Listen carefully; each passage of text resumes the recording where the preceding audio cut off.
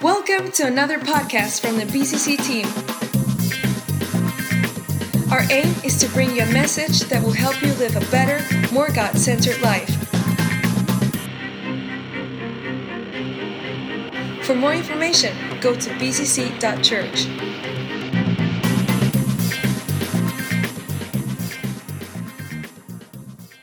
I was really excited about preaching this morning. Like when I was younger, I always played football. And when you're really like young, and they pick teams, you're like always like, oh, pick me, Like you don't say it because then you like make yourself a fool, but you just hope deep down in your heart that you'll be picked by that guy, and obviously not be picked the last, because that says things as well. It's just what it is. So in when we're thinking about the I Am series, obviously 7 I Ams, I was like deep down in my heart, like, oh, I want the door of the sheep. I want the door of the sheep. And obviously I didn't tell Pastor Mark. I didn't tell anyone. And then we received the spreadsheet about the dates. And I'm preaching today, and I got the door of the sheep. So I'm really, really excited. I was picked by God. That's really great. And if God picked me to preach on this, then it means that it will be something really good, and it will speak to our hearts as well. When I think about Jesus, I often describe him as a friend. I describe him as my king, my savior, father, righteous judge. But I don't always think about him as my door. Like I spend time with God, I said, Jesus, my door. Thank you for, like, it's not something that I find natural to really think, good morning, door.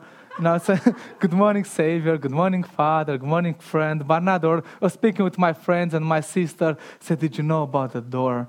It's like, I have such great intimacy with the door, and it's speaking to me. The door speaks to me. And so I said, like, and because of that, I never really thought, take time to think about Jesus as the door, So when I was preparing this message, I was like, I want to actually understand what it means for me today, in this moment, and for all of us, Jesus being the door of the sheep. And the main core text is found in John, obviously, 10:7-9.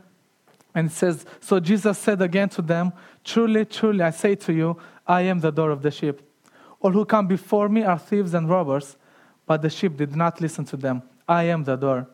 If anyone enters by me, he will be saved, and will go in and out and find pasture. So before we look at what this means for us today, I want to give a bit of a context. And as a tip, always read everything in context, because then it will enrich your knowledge and even your admiration of Jesus. So we're going to look from chapter 9. I'm not going to read the whole chapter. Obviously, it will be quite long. But I want us to look at 3 main characters that we can see in chapter 9. And then we're going to see what this means for us, while I will describe them as well. So the first thing is that Jesus was passing by.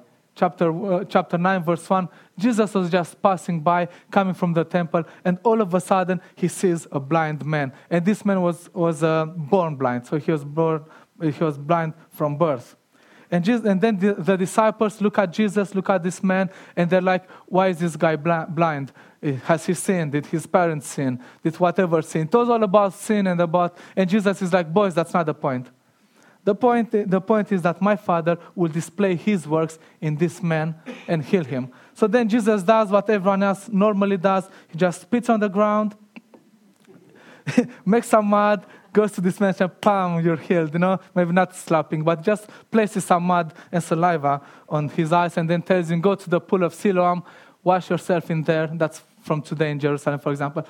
Wash yourself in that, and then you will be healed. And that's what happened. The man gets healed. And what I want to say is that the blind man, the man that is born blind, it's us. It's you and me. Spiritually speaking, we are born blind. Because we do not see, we do not understand, we don't know where to go. We have, in many ways, no hope. 2 Corinthians 4 says, if the good news we preach is hidden behind a veil, it is hidden only from the people who are perishing. Satan, who is the god of this world, has blinded the minds of those who don't believe. They are unable to see the glorious light of the good news. They don't understand this message about the glory of Christ, who is the exact likeness of God. So what this says is that there is such a thing as a blind mind. And the reason people don't think about Jesus is because they are blind in their mind. And this concept of a blind mind really, when you're really curious, I promised myself I'm going to study it in the next weeks to see what's this idea of a blind mind. But in many ways, when we were born, we were also born spiritually blind. We were not born perfect. Like, no one is born perfect. Apart from Jesus, we're just not perfect at all. So we're born like this man, and we have to actually rely on help from people outside of us. Think about this man. He had to eat what other people would give him, because he could obviously not cook for himself, He could not go shopping. He could not do all these things. So the food he was receiving, he just had to take it in. And I'm quite sure that sometimes it wasn't the best food. When we do Harvest Festival in September, October, every single year, and we sort, and we get the tins and everything, so most of you know, there are some items in those boxes that are this from this world. They're so bad. It's so expired. It's like darker than everything. It's like just bad. And if people do this, and they know, because when we speak with schools, we tell them it's for poor people. It's because we as a church want to bless the community, and they send us those things. Imagine how much more I can just assume that this man didn't always receive the best things.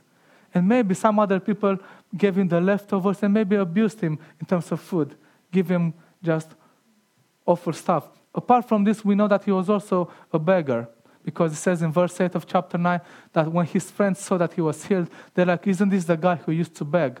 And we know that Jesus obviously found him at the temple as well. So when you think about someone being blind and a beggar, that totally says that he depends on people. He depends on outer sources for his well-being. And when I was thinking about this man being blind and the beggar, I was like, I thought very bad of him, not because he's blind, but because he's a beggar. And growing up in Romania, I didn't really develop a very nice image of people who beg, because I know and I've seen many, many people who abuse the generosity and heart of the people on the streets. So they'll just pretend they have a need, they'll just pretend they need something just to get money and get rich. It's happening. So because this was on my mind and reading about this, I was a couple of weeks ago in London, Euston, walking in front of Euston Station with a friend of mine who is a pastor. Actually, I met you before that, I remember, through trying to run up the stairs to catch the train. It was interesting. And I was with my friend. I meet with him once a month. His man was like a father figure to me, a pastor. And it was the first time I saw him this year, so I was very excited to tell him everything that's been happening in my life, how nice the church is, how we're growing, how people are saved, baptized, all these things. And I was so caught up in this discussion and very excited. It was all about me and me and me. And then at some point he just stops and he looks down. There was a young woman begging in front of the Euston Station. And in that moment, I just felt rebuked by the Holy Spirit. It's like, Vlad, you're so caught up in your world, in your technical ministry stuff, in your life, that you forgot to look. And while we were sitting down, and my heart was like wrecked by the Holy Spirit and rebuked, I know that this man always has a rule of giving £1 to anyone who asks. He just has this, which is like amazing, right? And he reaches to his wallet and takes out £20. That's a lot of money. It's like 20 times more than £1, And then I see the money, and he just gives it to this young woman. And I'm like, what if she doesn't? What if she's pretending? And all these things. And he says to her, go buy yourself some shoes. And only then I looked at her feet, and she didn't have shoes, not even socks. So she's like, and that was a couple of weeks ago, so it's not necessarily summer, And in that moment, I felt like, what if she's pretending, and what if she's doing all these things? And the Holy Spirit said to me, so what? It's none of your business, basically. You need to help, and you need to remember to go back to the basics. And the thing is that being spiritually blind and needy, we must depend on the mercy of people outside of us. We have a need. And I can imagine for years and years this man was dependent on all those around him, and I'm sure that some of them were abusing him. Or even more than this, you're sitting outside the temple. How many Christians were passing by, caught up in what they've done in the temple and their rituals and their technical stuff and their systems and their everything, that they forgot to look again at those who are in need. This means that in order for this man to benefit of two of the most basic needs in life, which is safety and nutrition, he had to rely on other people. He didn't choose where to sit, he was put and placed there. He didn't choose what to eat, he could just eat it and then see if it's good or not. And I love the verse 1 says, and as Jesus passed, he saw the blind man. As Jesus passed, he saw the blind man. Because Jesus sees, Jesus observes. Jesus is aware of our situations. It's not like he's caught up in his ministry. And let me tell you, Jesus had a ministry. And he comes from chapter 8, where there were issues in the temple. They kick him out. And Jesus comes and just takes time for this man and sees him. And then in a very unusual way, just obviously heals his eyes. And this man recovers his sight. And all the neighbors look at him and they're really, really amazed. They're like, isn't this the guy who used to beg? And I'll tell you one thing. When Jesus changes lives, it is observable. When someone tells me, I found Jesus or I have a relationship with him, there is something I need to see. Because think about and make the parallel spiritual. This man was blind and now all of a sudden he could see. So he knew where he's going. He had a purpose, he had an intention. He knew what he was doing. Whereas before he was going all over the place or being guided by others. So it was obvious to his friends that he knows what he's doing. He no longer beg, but maybe get a job this time. Maybe learn a skill. Maybe sort of protect himself for the first time. Like when we did a sleepover, and many of us in this church, we actually slept in the cemetery at the parish church outside one night. So we just did it, and I took some videos at 2 and 3 a.m. just to see how it feels. I was like shivering everywhere, like I couldn't control when I was speaking. That's how cold it was. But I said, I want to feel how it is. And I had a sleeping bag. Many don't have, so I was still in luxury. But the thing is that when I was speaking with homeless people, they were telling me that when in the night people just come and literally kick them. Drunk young people, and I was hearing them all over the place. So it's abusive. When you are in need, people will abuse you. That's what they always do. And yet Jesus sees. He passed by and Jesus saw this man. And I remember the first time I prayed to say, Jesus, I want to follow you for the rest of my life. I remember that feeling, and I'll encourage you to go back to that feeling. I was 13 years old, and I was at this conference, and the preacher is like, who wants to give their life to Jesus? And I just ran in the front, I just kneeled down. I didn't even care who's praying for me. All I wanted was Jesus.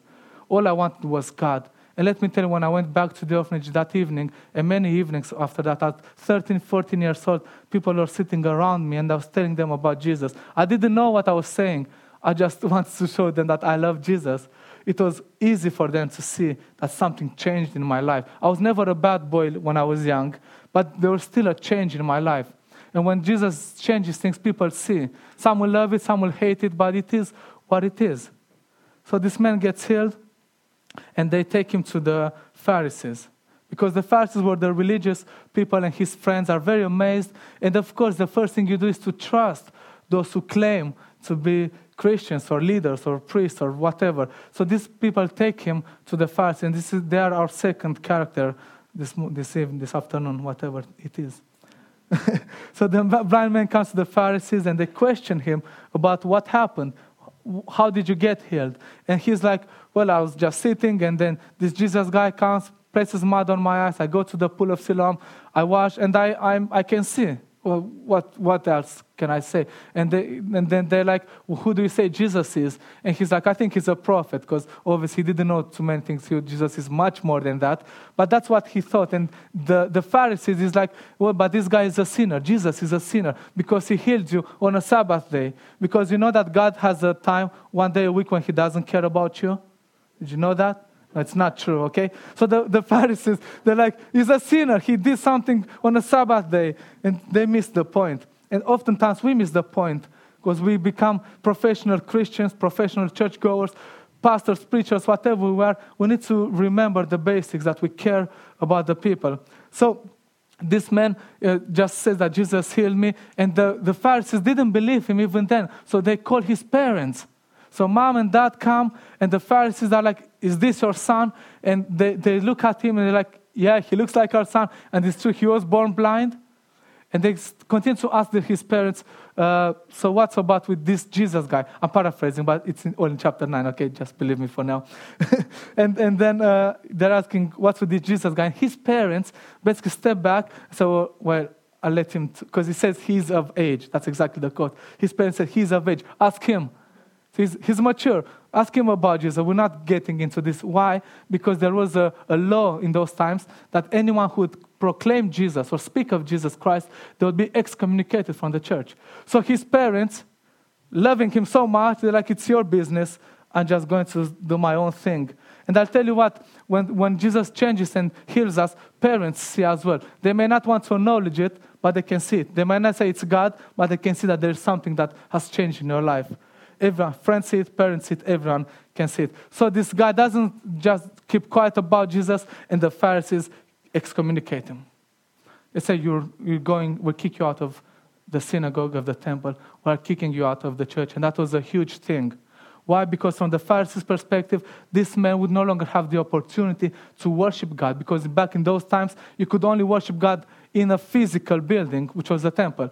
So the Pharisees tell you, you're no longer coming. You no longer have the option to worship God. You no longer have the opportunity to spend time with believers, to be in God's presence. Because what the Pharisees were teaching in those times is that they were the ones who were the mediators between people and God. In other words, if I want my sins to be forgiven, I go to the priest. But if the priest tells me, you're no longer coming here, what hope do I have? What hope do I have? And what these guys were doing is to also take authority to say that we are the door, we provide access. It's all about us. If you want your sins to be forgiven, you run it through us. You know that's why the Great Reformation started. The Pope and whoever saying, your sins will be forgiven through us. And they're like, no, it's not how it's happening. So these Pharisees, they're like, it's about us. If you want to have access in God's presence, it's us and us only. And because they thought they were the ones giving access, they also took authority to deny access.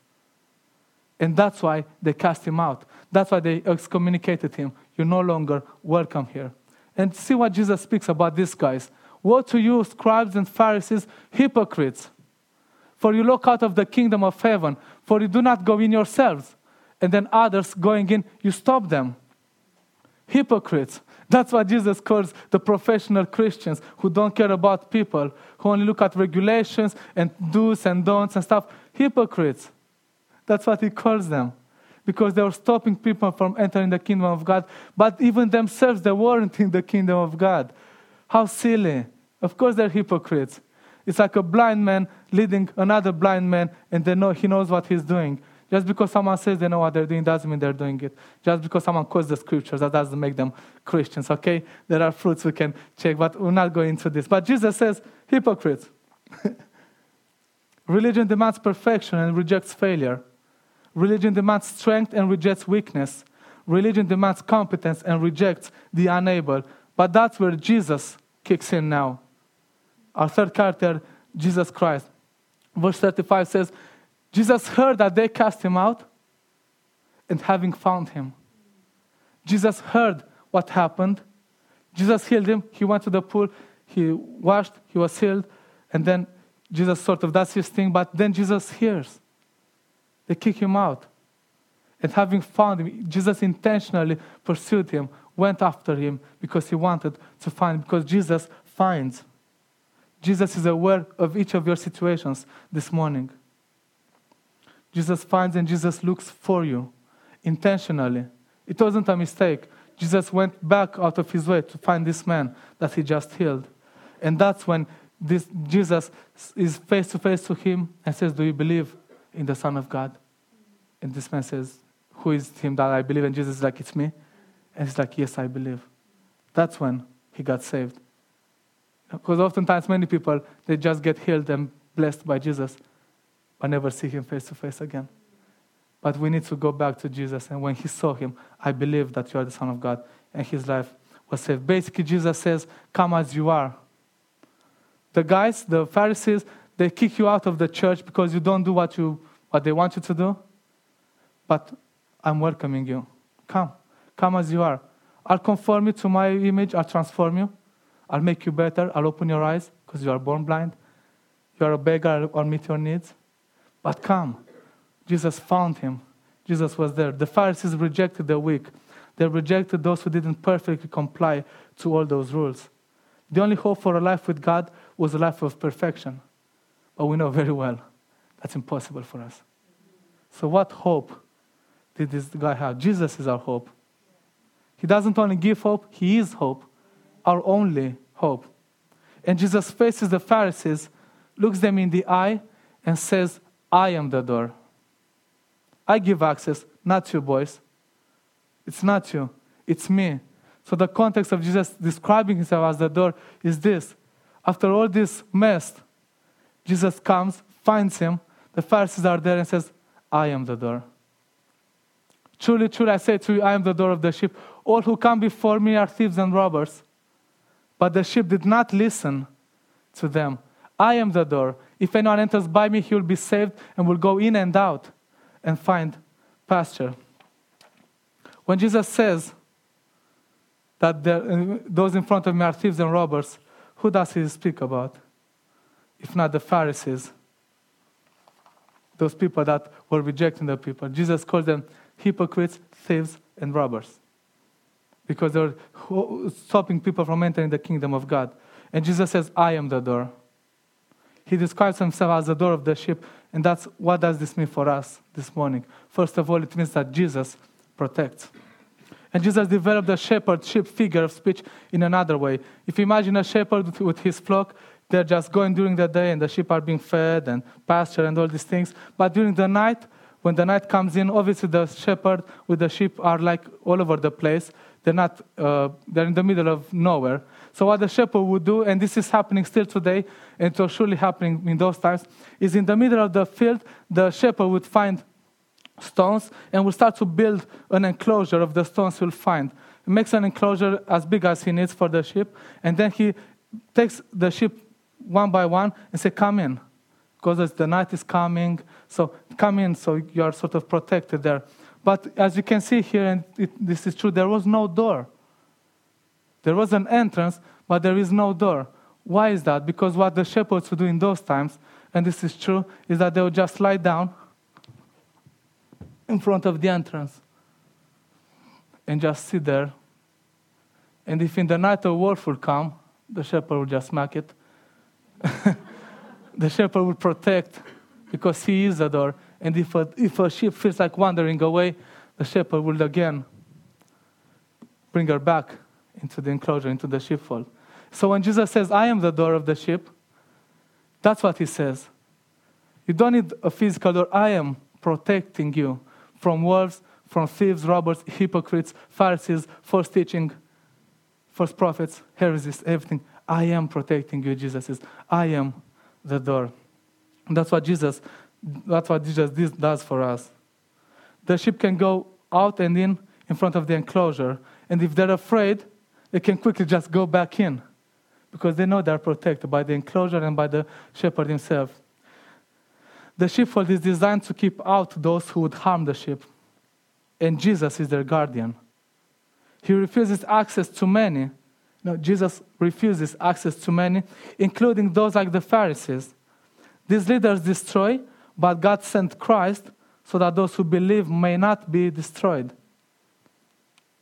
Many times when the shepherd go away from home, he was making the enclosure in the middle of nowhere. And there were wolves around for sure. They may have been thieves and robbers, but he would protect them. Because also it's the same with us. We are in this world, but we are not of this world. Jesus is with us. We are in this world, and sometimes there's wolves, there's attacks, but we are not of this world. And this is our hope as well. How can the sheep be safe from wolves? It's when they're inside the enclosure. That's where safety happens. And the other thing is that Jesus protects us even from ourselves. How many times didn't we just want to rebel? How many times don't we just want to run from God? We just want to sin. We just want to do our own thing. And even there, in His grace, Jesus is there at the end and says, I'm not going to lose you. read John 17 when you go home. The last prayer of Jesus, apart from down on the cross, when he prays to the Father, he said, I didn't lose any of those you have given me. Because Jesus protects, and he will always protect us. Second thing is that Jesus provides. He says, I am the door. If anyone enters by me, he will be saved and will go in and out. He'll go in and out of the enclosure and find pasture. Jesus provides all we need. And I have this absolute confidence that in this life, we'll always have everything we need. Not necessarily everything we want, but everything we need. Matthew 6:33, seek first the kingdom of God and all these other things, food and clothing, context, will be given to you. So my absolute confidence is that as I live in this life, I will always have food, clothing, and shelter. I may not be rich. It's okay, I'll be rich in heaven. I may feel sick sometimes. It's okay, I'll not be sick in heaven. But I have this confidence that no matter where I am, in the middle of wolves or anywhere, Jesus is with me. And my joy is complete in him and because of him. Third one, and the band can join me. The third thing is that Jesus preserves. Jesus preserves life. I want to read a passage. You know, like Egypt, Israel is held in captivity for so many years. And then God sends Moses and says, I want to take my people out. And then Moses goes to Pharaoh, let my people go, and stuff like this. And then God sends loads of plagues to convince the Pharaoh to let his people go.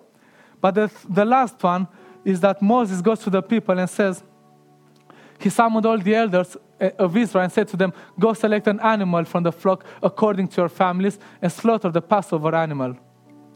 Take a cluster of hyssop, dip it in the blood that is in the basin, and brush the lintel and the 2 doorposts with some of the blood. None of you may go out of the door of his house until the morning. When the Lord passes through to strike Egypt and sees the blood and the 2 doorposts, he will pass over the door and not let the destroyer enter your house to strike you. Jesus says, I'm preserving life, and he will not let the destroyer strike us. He will not even let death kill us.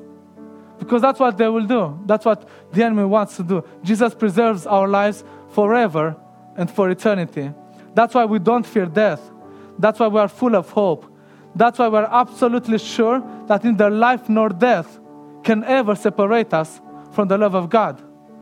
What Jesus did is that he gave his own blood to keep us from eternal death.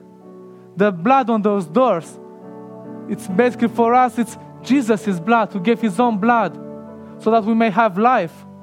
And because of his blood, when death knocks on our door, they see the signature of Jesus in his own blood. So I'm not entering there. It's taken. You're safe. But the other amazing thing is that Jesus didn't only give his blood to save us, but he became the door, which once shut, not even death can enter. He's a door that once shut, no one can kick it over, because Jesus is there for us. He didn't only provide blood, he became the door, preserving our life on the inside, eternal life with him, escaping the eternal death of the ravenous wolves that are around us, the enemy, the destroyer. And Jesus is stronger than the destroyer. Jesus is stronger than death. That's why we have hope in him. When he says, I am the door, basically he says, I'm the one who protects, provides, and preserves. Come to me. It's all about Jesus. And he's the one who will always have our back. Let's have a song and then I'll just come in a few seconds back. But think about this. Jesus is the door which once shut, not even death can enter.